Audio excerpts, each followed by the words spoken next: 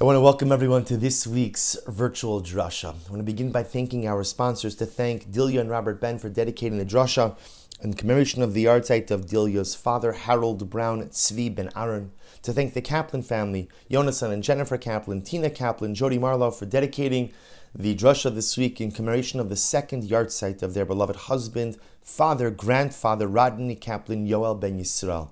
We hope that in the merit of our Talmud Torah, the neshamas will have an aliyah and the families in Nechama. We have the incredible privilege this Shabbos not only to read Parshas Truma, which begins the magnificent journey through the collection, creation of the Mishkan, fabrication of the vestments and utensils, but we also have the unique opportunity this week to read Parshas Zachar. You know, each and every week, we go through a week, Mondays, Thursdays, Shabbos morning, Shabbos afternoon. We read from the Torah, Kriyas HaTorah.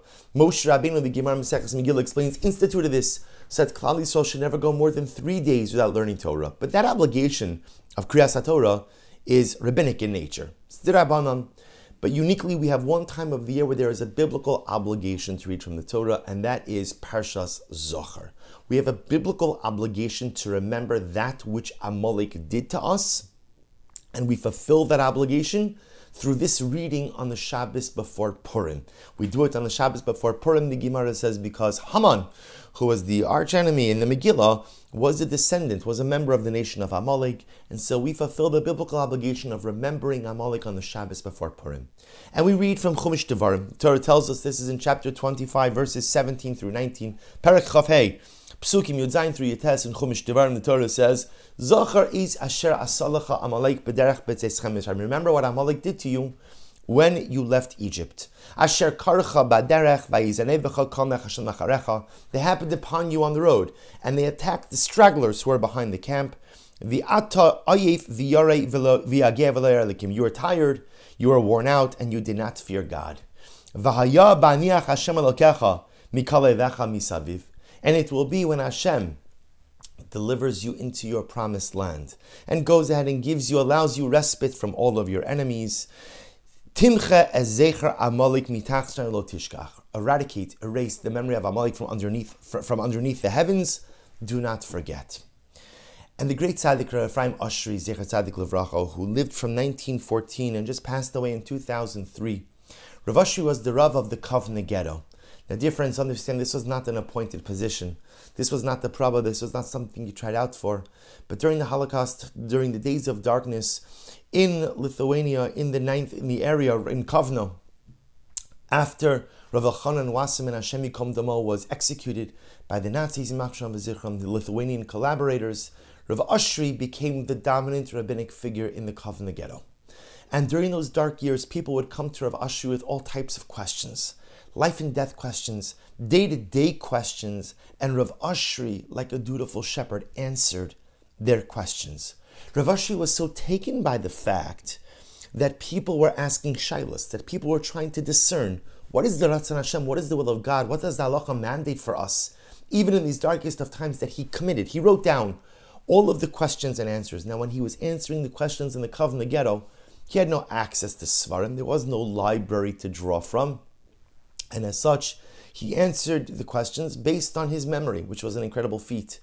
After the war, he went back and he added in the footnotes. He looked up the answers that he gave, but he quoted original sources, he gave annotation, gave footnotes, and developed a 6-volume series titled Shailos Utshuvas Mima'amakim, Responsa from the Depths. And there's an English volume called Responsa from the Holocaust. And when you read through these tshuvas, each of them more gripping and more heartbreaking than the one before. Stories of individuals facing unspeakable circumstances and yet so concerned with doing the right thing, so concerned with fulfilling the will of Hashem. In the introduction to the 3rd volume of Shailos Utshuvas Mima'amakim, Rav Oshry asks an interesting question. And he says, why does the Torah need to tell me, Zachar, remember, and Lo Tishkach, don't forget? In fact, again, it's the bookends. The section of what we call Parsha Zachar begins, Zachar eis asher asalacha Amalek. Remember what Amalek did to you. And the last 2 words of Parsha Zachar, Lo Tishkach, don't forget. Is that not redundant, asks Rav Oshry. If you tell me to remember, obviously I can't forget. So after you told me Zachar, Why is there a need for lo tishkach? And Rav Ashri says something absolutely amazing. He says, follow the flow of the psukim. The Torah says, remember. Now, obviously, in the aftermath of the encounter with Amalek, everyone remembers. Everyone remembers. And remember, for Rav Ashri, the encounter with Amalek did not simply refer to some historical event that occurred thousands of years ago. For Rav Ashri, as he was writing this introduction, the encounter with Amalek was less than a decade earlier. The embers, the fires of that encounter were still smoldering. So Rav Ashri says, after you encounter Amalek, of course you remember. Of course you remember. And he describes in such vivid words. Who could ever forget the ghetto? Who could ever forget the concentration camps? Who could ever forget the horror that we saw visited upon our wives, our husbands, our children, our parents, our siblings, our friends, our communities, our people? Who could ever forget any of this? Who could ever forget? But then something amazing happens, says Rav Ashri. If you follow along the psukim say, V'haya b'aniach Hashem Elokecha mikol levecha misaviv ba'aretz. But you know what happens in the aftermath of horrific, unspeakable tragedy? We rebuild. We rebuild. Hashem will bring us to our land, we'll rebuild. And Rav Ashri speaking to the community of survivors saying, we'll rebuild. We'll start new families. We'll build new homes. We'll create new businesses, which will be incredibly successful. And says Rav Ashri something amazing. Sometimes when people begin to rebuild, they think that the only way to rebuild or to build a future is to obliterate and to erase your past. The past is filled with so much pain and horror. The past is filled with so much difficulty, trial, tribulation, and turbulence. I want to build a new life. I want to build a new family. I want to build a new future. And the only way to do that, says Rav Ashri, people think, using his wording, he says, I have to draw a kav. I have to draw a line. Here is the line of demarcation. Behind that line is the past. In front of that line is the future. And in order to build a future, I have to go ahead and forget the past. It's too traumatic, it's too painful, it's too difficult. To quote his words, Ma betza kisiskerenu. What good will it do for us to remember? What good does it do for us to replay the nightmares? What good does it do for us to constantly perseverate over the loss? And so Rav Ashri says, I know what you're thinking. He's speaking to the community of survivors. Forget the past so that I could build the future. And HaKadosh Baruch Hu anticipates this. What does HaKadosh Baruch Hu say? A day will come when in Meretz Hashem you will dust yourself off, you'll pick yourself up and you will rebuild. But even then, lo tishkach. Even then, do not forget what Amalek did to you. So Rav Ashri explains, and we'll develop it in just a moment, that Zochar is asher asa Amalek is almost like the instinctive, reflexive remembrance in the aftermath of a traumatic event. Of course I'm going to remember. But the lo tishkach at the end, because it's a continuum, is when you want to rebuild, and when you begin to rebuild, and when you reestablish and you begin to go ahead and reconstruct all that has been deconstructed and destroyed. And you're going to think that in order to go ahead and rebuild, you have to forget your pain. You have to forget your trauma. You have to forget your past. Lo tishkach. Kadosh Baruch Hu will say, no.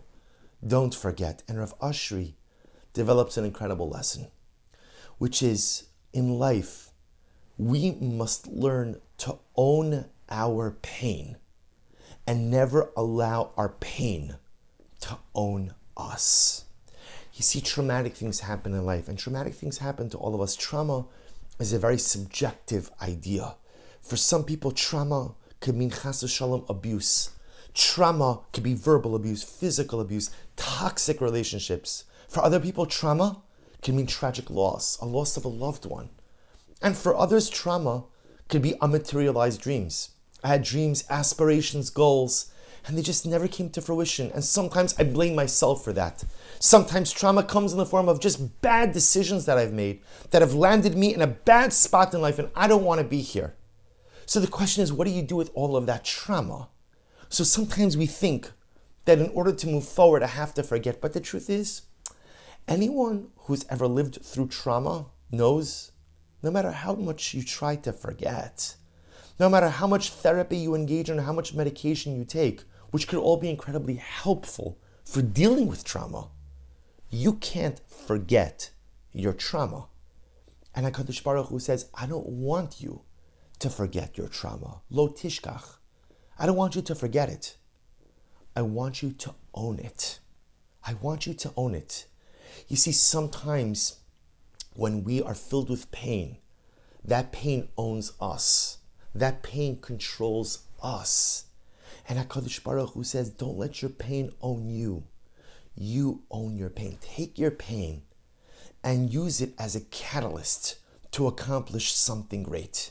Take your pain and use it as a catalyst to go ahead and shape your personality, l'tova, in a good way. You know, someone who's been impacted by tragedy or trauma knows what it feels like to be hurt. Use that to sensitize yourself in your interactions with others. Use that as a form of strength to be able to help others in need. You know, think about Amalek for just a moment. What happened with Amalek? Amalek attacked the stragglers.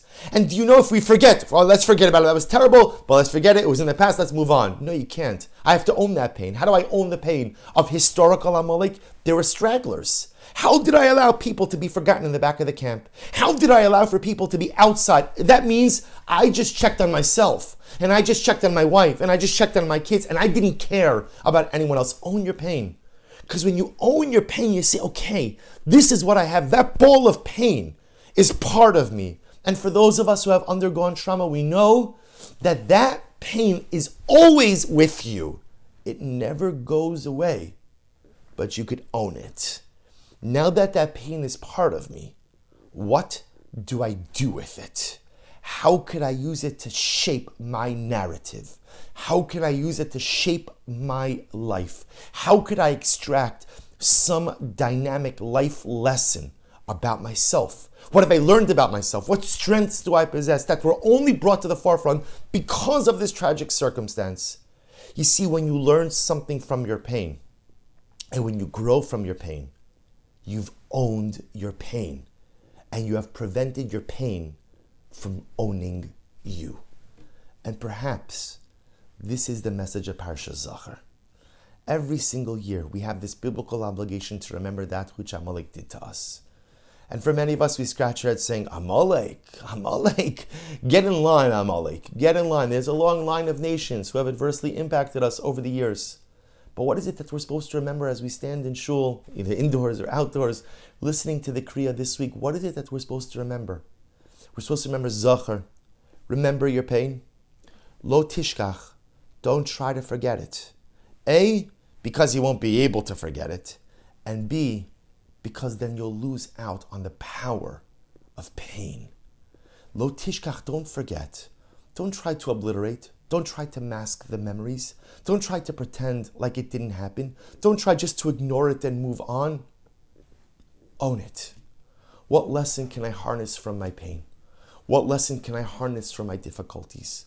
What have I learned about myself as a result of my struggles? And how can I use it to build a better life? This is the message of Parsha Zachar. The Zachar, lo tishkach. May we be Zocheh Mirat Hashem this coming Shabbos to fulfill the mitzvah, but more important, or just as important as fulfillment of the mitzvah, may we be Zocheh Mirat Hashem to internalize the message. Wishing everyone a good and Erev Shabbos and a beautiful and restful Shabbos Kodesh.